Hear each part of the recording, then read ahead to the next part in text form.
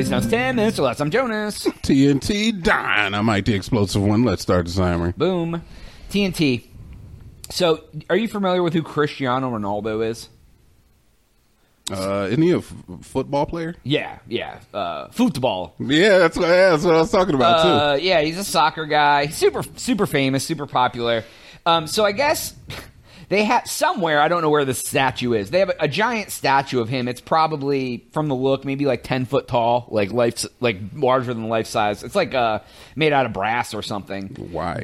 Because he plays sports well? Because they love him, dude. But anyways, what's happening is the crotch of the statue is like, people have taken so many pictures grabbing his crotch, standing in front of it, bent over, things like that, that the crotchal area of this brass statue is a different color than the rest of the statue. So because they've rubbed off the tarnish or they've whatever. I was seriously thinking that it had been worn down from people like twerking on it. But essentially that's what it is. They've taken off the and like in the article I found, there's like a picture of a lady bent over with like her cleavage showing in front of it, and another one, a lady smiling, grabbing the junk. Ew. And I'm like, okay. What? What? So, and people do that, and they probably post it on. People probably post it on their Facebook, and they're like, ha ha ha, whatever. Okay. If it was a statue of a famous woman, and guys were out here like putting their hands on her boobs, wow, what would the verdict be about that? Wow, we going here. Okay, I like it. Curious. Let's get red pill. I mean, I'm sure. Get out of here. No, I'm just saying. There's that, but like. Double standard. Why does everybody want to put their hands on the crotch of Cristiano Ronaldo so much that they've wore his crotch down? I don't know, because penises are funny, dude. No matter where you're from, man, everybody can laugh at a big honking cock. It's the funniest. It is, dude. I don't care. It's like no matter what country, dude, everybody thinks penises are fun. Now, look, I'll grant is that Americans are just known for it. Apparently. Now, this is what I hear from other people, especially like African people. American men are the most penis-pilled, penis-obsessed culture on the planet. But everybody finds them hilarious. Yeah, but it's interesting. I feel that goes all the way down to like children, because like I have a friend who works with kids. Yeah, fix this. Who used to work with kids, and she would be like, "Why are little boys and little girls drawing penises on their notebook?" And it's like there's a fascination of penises from like forever. Yeah, like even like people will be like. Yeah, my kid, ha ha ha, he noticed his penis for the first time. Like, what is this, Mom? Like, it's like, I don't know what it is about even like everyone from men, women, children, everyone's like, oh, penises, ha ha ha. Like, and I don't know why it is. It is funny because it's like, I feel like in at least Western culture, like, penises are not looked at as the same as vaginas, because like, if you were drawing pictures of vaginas on walls, I feel like it may be accepted a little bit different. Nobody's going to go around like, oh, my daughter found her vagina today. Like, it's just not a story you go around and tell people at the dinner table, but talking about a penis, they're funny. Why? I don't know. Why is and it's like, it's men, it's women, it's young, it's kids, it's like, I mean, kids obviously for a different reason, they're just like, what is this thing?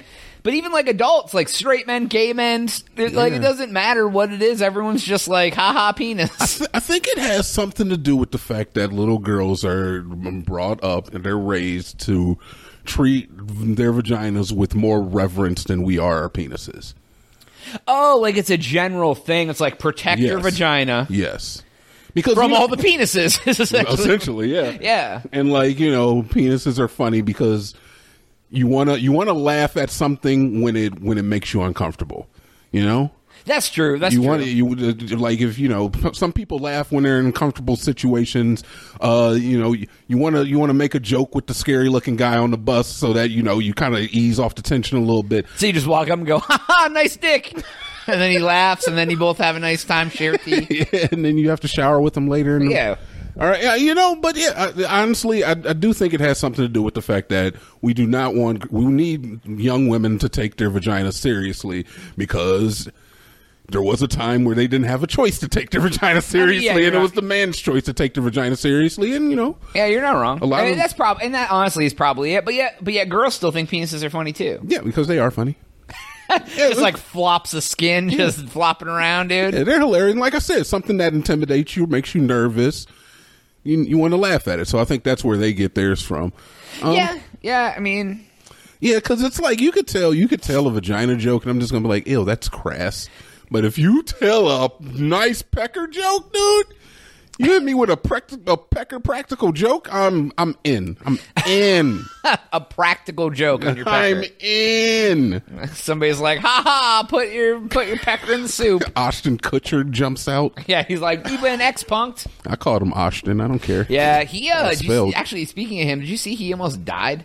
No. He had something go on, some rare weird thing. He couldn't hear or see for a while. Like he almost died. He had some sort of random disease. I don't remember what it was, but I was like, oh, wow, that's wild. I'm sure his money got him out of it. I mean... right? Didn't it? I mean, maybe he got ear and eye transplants. Yeah. First person ever. I'd sell him mine for a nominal fee. Sell him yours. Yeah. Okay, all right. I'll humor you. How much it cost for one of your eyes? For one? Yeah, somebody wants an eye. No, look, I got to give you some insight here before we get into it. All right, so for one thing... If I lose an eye, there's a lot of negatives, but there's also the benefit of I'm going to look cool as hell with an eye patch. All right, subjective, but yes. So while those don't necessarily outweigh the negatives that comes from losing an eye, I have to consider that a positive. Okay. You know? So I'm writing my pro and con list now. Okay. So pros, sweet with an eye patch. Con, can't see as well. Yeah, your what is that? Your peripherals are little lopsided. Yeah, con depth of vision. That you lose some of that. Con definitely gonna put some strain on the remaining eye. Yeah. Pro. Yeah. You become a unicorn because everybody wants to fuck a Cyclops. Do they? Yeah, I'm telling you. Ask Jean Grey. Another second Jean Grey reference in 2 days. Let's go. Yeah. Everybody wants to ask Homer. See if you get one every day this week. yeah. Ask Homer.